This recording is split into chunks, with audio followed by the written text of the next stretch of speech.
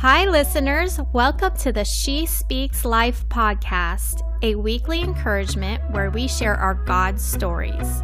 I'm your host, Jamie Elizabeth, and I am so glad you are spending time with us today to listen. Hi, friends. Welcome to She Speaks Life. I have got a guest on here today. Her name is Abigail Wilson. Hi, Abigail. Hi.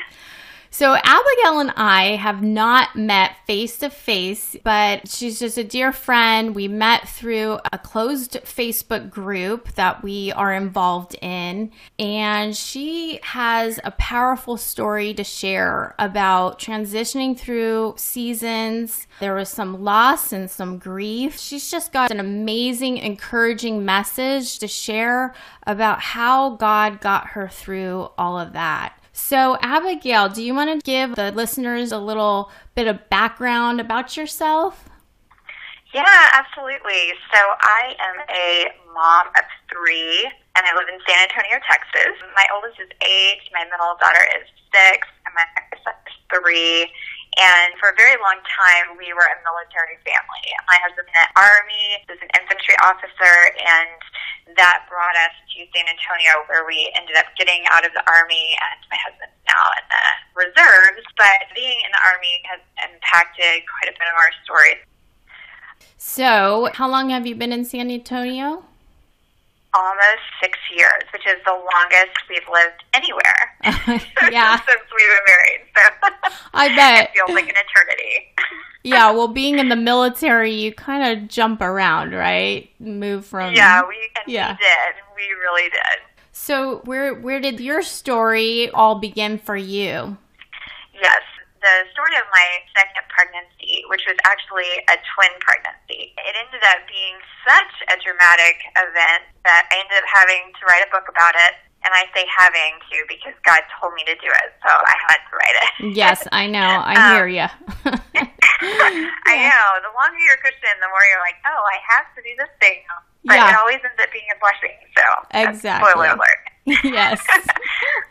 So I wrote a book called The Day Between, a Memoir of Miracles, and it was based on Jesus died on the cross on a Friday, and then he raised from the dead on a Sunday, but there was this whole day in between that I honestly, as a Christian, had never even thought about before.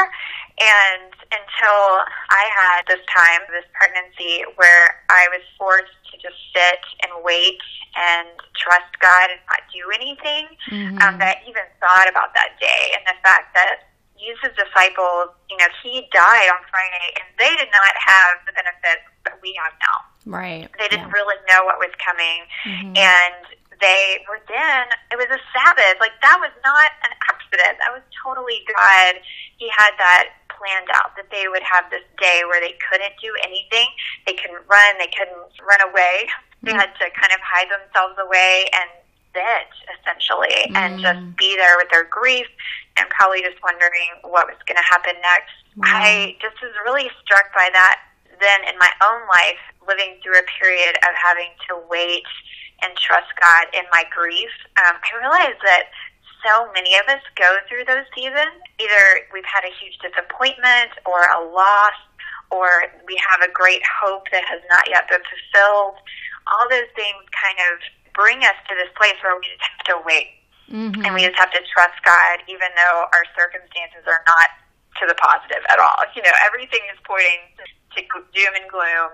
Right. And we just have to trust for that Sunday, for that miracle. So this particular season for me began when I found out that I was having identical twin girls. And it was a complete shock because we don't have twins in our family at all. And they were identical. We found that out because they were sharing a placenta.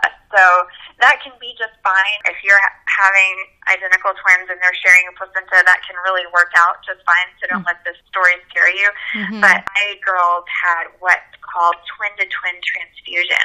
When they're sharing that placenta, but one of the girls is getting kind of all of my nutrients, and the other one is giving all of her nutrients to her sister. So they thought that that might be the case. They knew that they were sharing a placenta, but it was kind of a wait-see scenario. And to kind of back up, one of my favorite parts of our story is my daughter's name. I knew I was going to have a daughter because I knew that her name was going to be Priscilla. God had told me before I even had any kids that I was going to have a daughter named Priscilla, and I was pretty excited about that because Priscilla in the Bible, if you don't know the story, it's in Acts 18, but Priscilla and her husband Aquila are talked about a lot in the Bible, and I love the fact that Priscilla's always talked about first. So girl power. Yeah, total. Right. But I loved this story because in Acts 18, they're talked about a couple of times, but this is kind of their big story. She and her husband were listening to this guy, Apollos, and he was a very good speaker, and he was talking about God and God's plan, but he had not yet heard about Jesus, so he didn't have the whole plan. And so once he was finished talking, it says that they pulled him aside and they told him more accurately about God. And I just loved that picture of Priscilla being an evangelist. And then Apollos goes on to be maybe one of the greatest evangelists next to Paul of that early church era. So it was a really big deal what, she did there with her husband. So I was like, yes, I'm going to have a daughter. Her name will be Priscilla. She will be a mighty evangelist. And it's going to be awesome. So cool. When we saw those little girls on ultrasound, I mean, for one, I was shocked because there was two of them. But I knew right away which one was going to be Priscilla. She was baby A, and she was the one actually getting all of my nutrients. So she was virtually just swimming in fluid. I didn't know this stuff until this happened to me. But babies, they get their blood from the placenta, and then they make waste, which is their pee, essentially. And then that's the fluid that they're swimming in. So that's gross. But anyway, moving on from that. I hope this is not the highlight of the story. But anyway, okay, guys. So moving forward, my daughter was floating in her pee like every other baby. And she was making a lot of it because she was getting so much nutrients. Because my body knew that I had two babies because our bodies are miraculous and God is incredible. He knew that I had two babies in there, and so my body knew they both needed nutrients.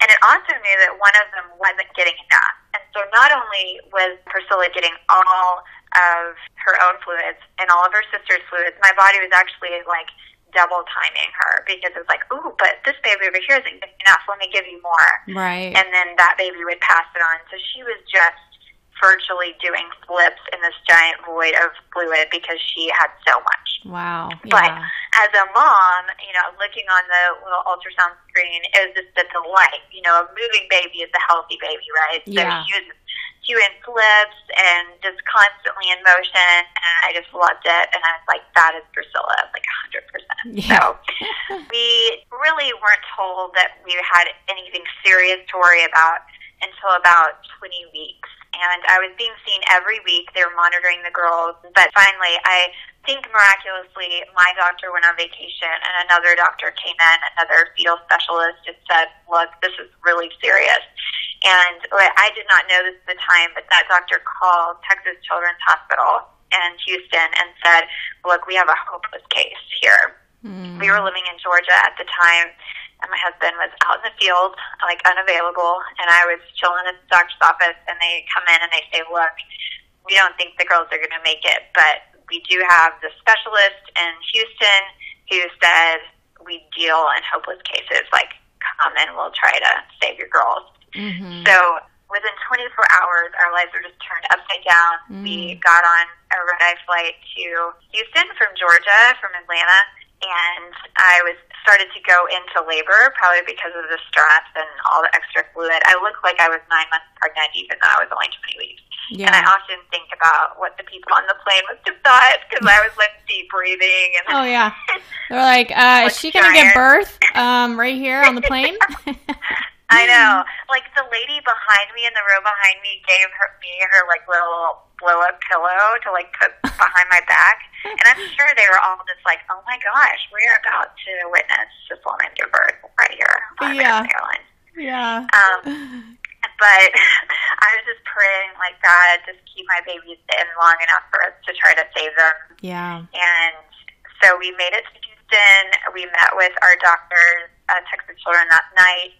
and they said, we're going to do this miraculous surgery where they go in and they actually divide my placenta in half. And that would give both girls a chance to survive. Okay.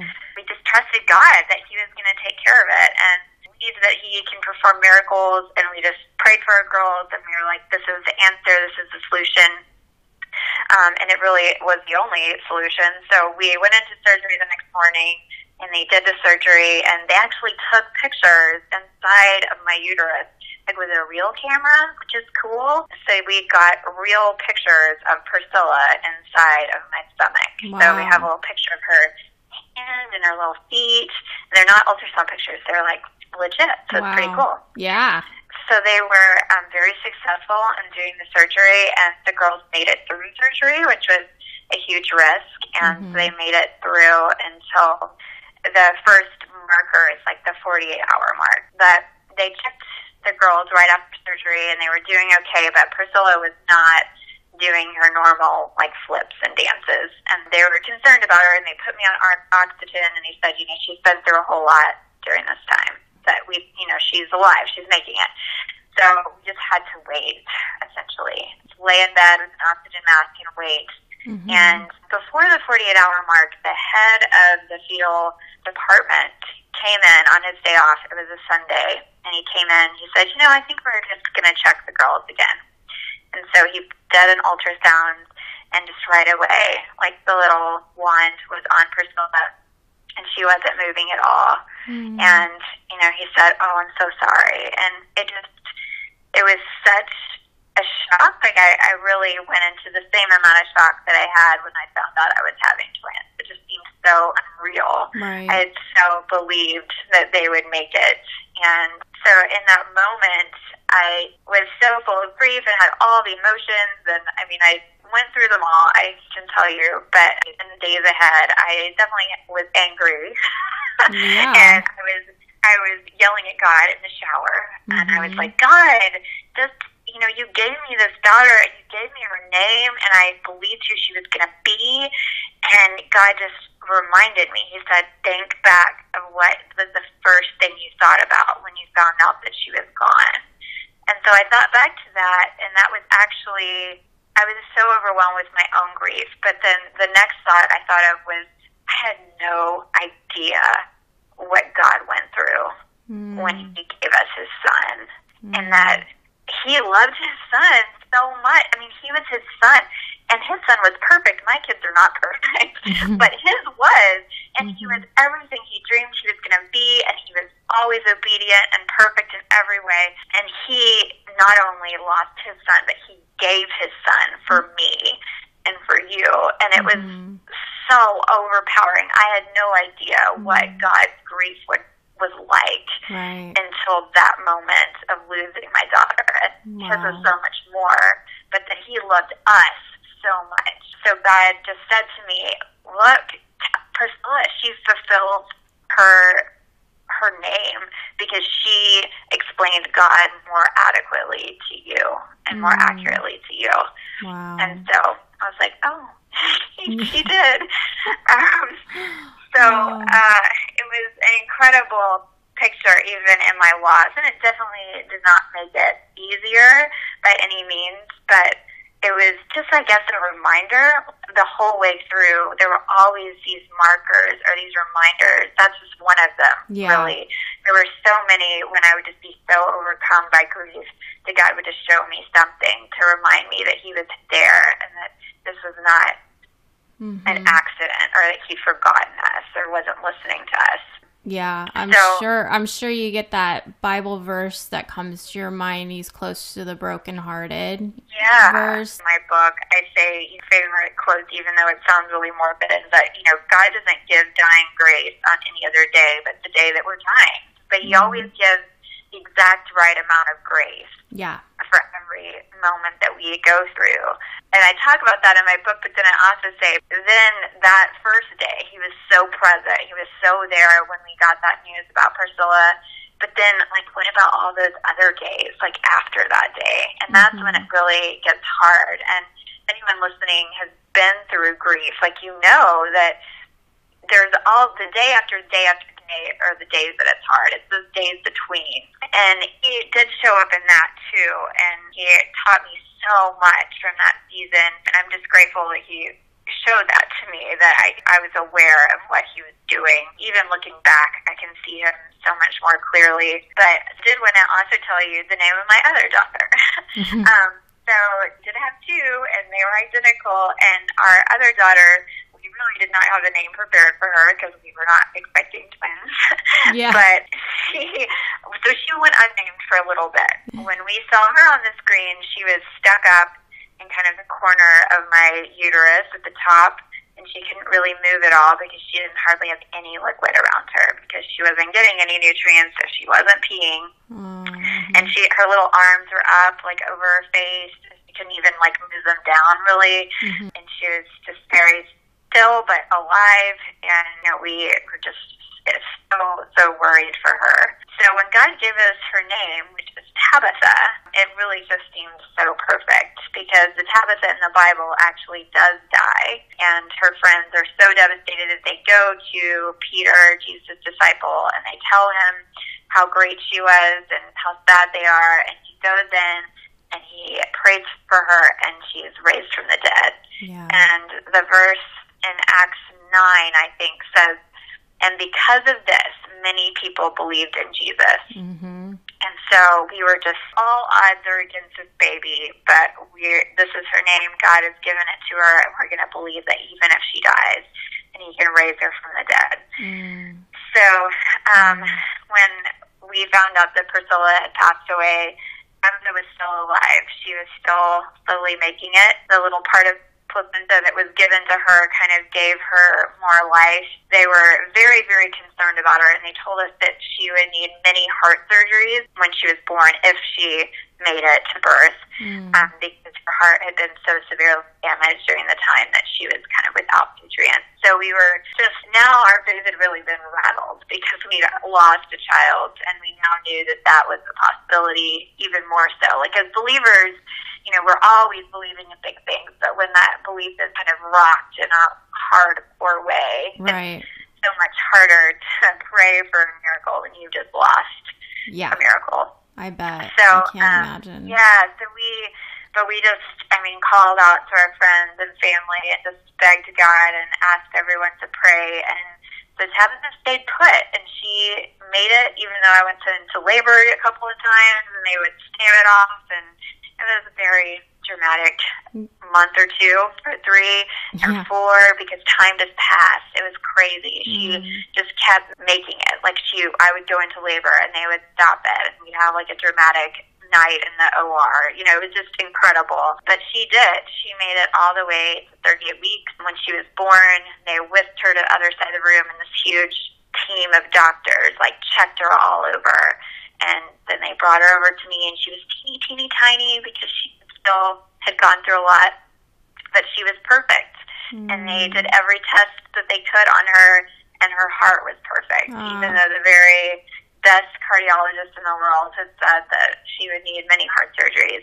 It was completely healthy. Yeah, praise God. It just shows, I know. Not everything the doctors say. We got to be in faith and trust God because he's got the power. Yeah. So we have her, she's 6 now. So she is great. She's had no health problems in that department at all. And she is a living testament to what God can do. She actually has a little dimple that's right over her heart. And I asked the doctor once about it, her pediatrician, and they're like, oh, it's just a little birthmark. And I was like, no, that is where God touched her heart. Oh, yes. Yeah. Oh, I love that. Yeah. But so really both of our girls, for sure, lived up to their name. And they both, in different ways, one in grief and hardship for us, and the other in life and miracles for us, has pointed us to Jesus in a huge way. And really, it changed my life forever. And writing the book about their lives taught me so much. There were several things that the storyteller in me was having a hard time writing about. Each time, the Lord would just take me back to that moment. It took me quite a few years to write it because I started writing when I had a newborn, so that obviously was a rough time to be writing. I don't know how you had any creative juices going whatsoever. I think I was running on 3 hours of sleep every night. So I know, but it was kind of therapy too, and it really was crazy. I put off writing a few parts because they were particularly hard for me to write. So I remember one of the times they thought that Tabitha was going to have to be, taken out, like that she was in distress and her heart wasn't beating properly. And so they had taken me down to be ready to go into the OR. Mm-hmm. And I was having a hard time writing that passage because it had been such a rough night for me, and I had been so upset with God because he had not felt close to me at all that day. And so I put off writing about that because even though, I'm covering the loss of a child in this book, I'm really like a super cheerful person. And so I wanted my book to be uplifting and not bring anyone down. And so I was having a hard time seeing what is the silver lining of this particular part of our story. And I just remember just having huge writer's block about it. And finally I was just like, God, I don't even know if I remember it that well. It was over a year ago. And then we went to church that day, and the song that they opened worship with was When Jesus Walks Into the Room, Everything Changes. Do you know that song? Yes, I do. Yeah. Our church sings it a lot, too. I can't sing, though. I wouldn't be able to help you there. Everyone listening to this podcast, we're not going to sing it for you, but you can go listen to it on your own time. Exactly. Yeah, so you guys go listen to it. It's really good. And then imagine me, like, tears streaming down my face, ugly crying, because I was I was taken back. I've never been, like, transported anywhere, like, weird metaphysically speaking, but this was like that. I was just, like, back in that room, and this time I saw my circumstances from God's perspective, and it was totally different, and it just blew my mind. And I went home, and I was, like, locked the door, and I just, like, wrote for, like, 2 hours, and it was really such an incredible moment for me as a writer and a storyteller. You're like, I'm a good writer, like I'm good at my craft, et cetera, et cetera. But it was in that moment that I was like, this is not my book. This is totally God's book, and I just get to be the person who types out what he tells me to write. So it was a pretty cool moment. How long were you a believer before you went through all this?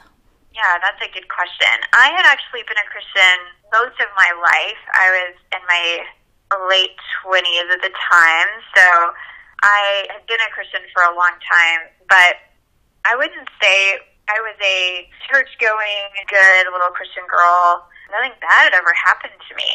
And I think that's why I said in my story, that I was just in such shock. Like, in my mind, a good Christian believes that God's going to do something, and then he does it, and you're rewarded for your faith.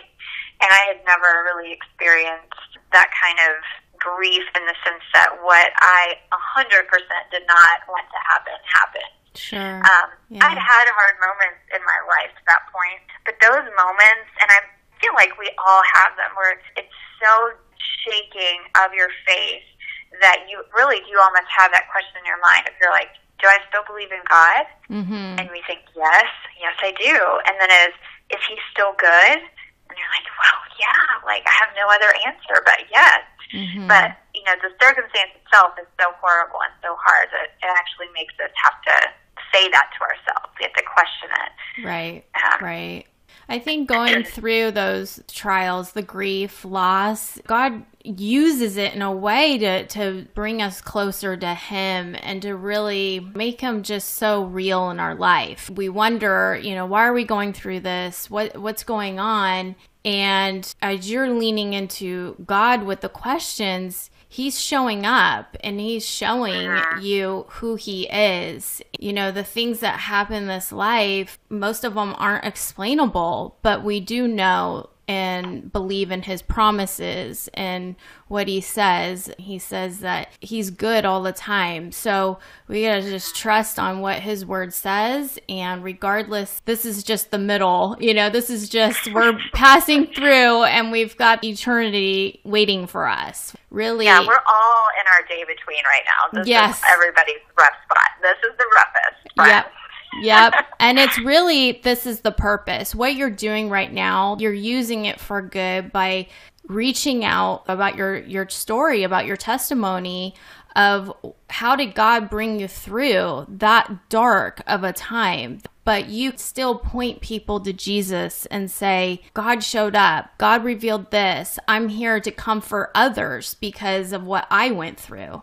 Yeah, and I dedicated my book to moms who've lost children because I did feel like during that season, he put people in my life who, one lady lost her son at the age of 25 in a car accident. And then I met a mom when I was at the Ronald McDonald House. And we got really close. And he passed away a few months after Tabitha was born from brain cancer. He was 13. And each one of those ladies, and seeing their grief and their hardship that they went through, there's just nothing like it. And there's nothing to compare to a mom who's lost a child, either through stillbirth or miscarriage, or later in life. Like, it is the most holy of suffering. But I found that, most of us have been impacted by someone who's lost a child, whether it's a friend who's lost a child or we ourselves have. It's just a really much more common than I realized. So I hope that also my book kind of helps those that maybe haven't experienced loss to maybe can understand a little bit more what helps, what doesn't help. Yeah. What not to say. Oh, right. I know that's a big one. I had a miscarriage before my first child, and I wasn't far along, but I still grieved it, and I still knew I lost, what could have been. And so I did go through those stages, and I guess my coping mechanism, I didn't listen to the doctors, and I just was like, I'm getting pregnant right away again, in order to cope with the loss. And fortunately, everything went great, with the first child, but they definitely wanted me to, wait a couple of menstrual cycles before I start getting pregnant. And I just remember telling myself, I'm just doing it. This is my coping mechanism. I just felt like in order to feel better, I'd have to have another child or try again. But, this was kind of before really seeking my personal relationship with the Lord. So it was a little more on my own will, my own decision, desire. I think that's very common. Like we were like, well, but I also remember someone saying, well, at least you have another baby. Like at least you got another baby out of the deal. And I remember thinking like, man, no, they're totally different children. Yeah. I still had to grieve the one. Yeah. We each, deal with things differently, and I had people, share their very well-meaning advice about how to deal with grief. And now my major party line is I don't give anyone any suggestions because everyone deals with it so differently. The only thing I would say is there's no timeline, and you shouldn't put yourself on a timeline. Like you could grieve 10 years later, I wake up one morning and just feel so sad, and that's okay. The Lord, He is big enough to handle our grief and our anger and our questions. He can handle it all, and He wants to. He wants us to bring all those things to Him. He delights in us bringing those things to Him. So. Yeah, that's right. And I love how you were saying, having another child didn't replace the other one. And that's so true because when I was doing that coping mechanism of getting pregnant again, it didn't take away the pain of losing the first one. So that's so true. I'm so glad that you brought that up because it really doesn't. And the timeline, that's definitely our own unique time, and God is so gentle with us and knows exactly what we need to be able to move forward. And not everybody moves forward on the same timeline. So that's so good that you said that. Yeah, absolutely. It's hard, but I know another thing that Lord showed me during that season was in the story of the lame man that the friends lowered down through the ceiling. Do you remember that story? Yes. In that particular passage, it says that Jesus turned to the man and said, "Your sins are forgiven." And then everyone's like grumbling in their minds and under their breath, like, who does he think he is for like forgiving his sins? And Jesus says, I know that all of you are thinking, who is this guy that he thinks he can forgive sins? And so to show you that I have that authority, I'm going, he turns to the man and says, stand up and walk. Mm-hmm. And for the first time, I mean, I had been a Christian a really long time, almost my whole life. And I had heard that story innumerable times. And this was the first time in my life where it just hit me that if no one had grumbled, if everyone had just been like, oh, yeah, he just forgave him his sins, cool. Mm-hmm. Like, Jesus might not have healed his legs. Right. He might have just been like, your sins are forgiven. And God just showed me, like, Abigail, your relationship with me and your sinful heart and bringing that sinful heart around to me is paramount. Mm-hmm. Because your time on this earth is like a second. And any suffering or grief or sadness or hardship that you may experience here on earth is just like a second. Mm-hmm. In light of eternity. And my great goal in life is to bring you to myself. And so if you have to go through hard things to get to that point, then he's willing to do that. Mm-hmm. But it just had never really clicked with me before that my needs and comfort and how I feel and me being happy is not God's great goal. But just having a close relationship with him, he will do anything to get it. Yeah. That brings me to a license plate frame when I lived in California. And it said, God is more interested in your character than your comfort. And this is before personal relationship got developed. And I was a Christian, but I was just trying to figure everything out. And I'm like... You were like, whoa. Yeah. I don't like that. I can't believe that lady has that on her car. Yeah, I know. That's maybe I shouldn't have shared that message because it's hard, and I don't even know if we can get it unless the Lord writes that on our own hearts. Like, yeah, so definitely. I'm not there yet. I get it. No. I wasn't there yet either. And what's funny is I was going, wow, I don't know if she's got that right. I'm thinking to myself, and then years go by, and I'm going, oh, yeah. Now I'm looking back at that lady's license plate frame, and it is so true. He is more interested in my character than my comfort.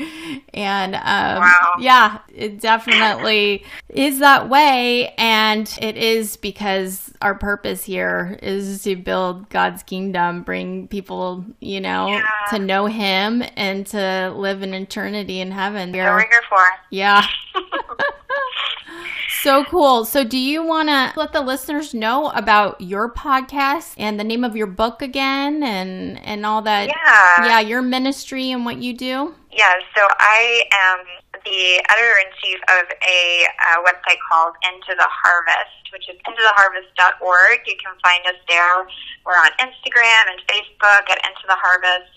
And we have a podcast called Into the Harvest. It's very easy. Just Into the Harvest everywhere you go. But we are just there to encourage believers as they kind of step out of the church building and into their everyday places of how to share their story and God's story in a easy and reproducible way. So we have a podcast that our new season will be starting in April, but you can go catch up on season 1 if you would like. And we just try to cover everything from just what it is to be a Christian to how to do it on a day-to-day basis to how to share your story. We have guests and my co-host and I talk about stuff. So it's a lot of fun. You can catch me in all those places. And also, my book is called The Day Between, A Memoir of Miracles, and it's on Amazon, or you can order it from Barnes & Noble or anywhere else that you buy books. So I hope you can check it out. So cool. Well, congratulations on that book. Thank you. That's a lot of work, and especially having to go back and relive some moments and everything that it entails from beginning to the publishing to the launching and everything in between. Well, it's definitely the Lord's word. It's been a privilege to bring my story to you guys today. This was a lot of fun. Thank you so much, Amy. Oh, you're welcome. Thank you for coming on here, and we'll speak soon. Okay, cool. Hi, friends. In our reflection time from Abigail's story, have you gone through a loss or time of grief? If so, recount the times you felt God was near. Write them down in detail and tell a close friend. When we remember what God has done, it increases our faith and it brings encouragement for others as well. As we go through seasons of life, remembering that God is good all the time, no matter what our circumstances look like, brings us hope. List some things you might be going through that needs a reminder that our God is good. Thank you so much for listening today. I trust that God has encouraged you through this message. For more information on this ministry and to access free downloads, please visit my website at jamieelizabeth.com and sign up. You can also find me on Instagram and Facebook at Jamie Elizabeth She Speaks Life. That's JAYME Elizabeth She Speaks Life. Until next time, my friends, I pray God reveals himself through your own life story.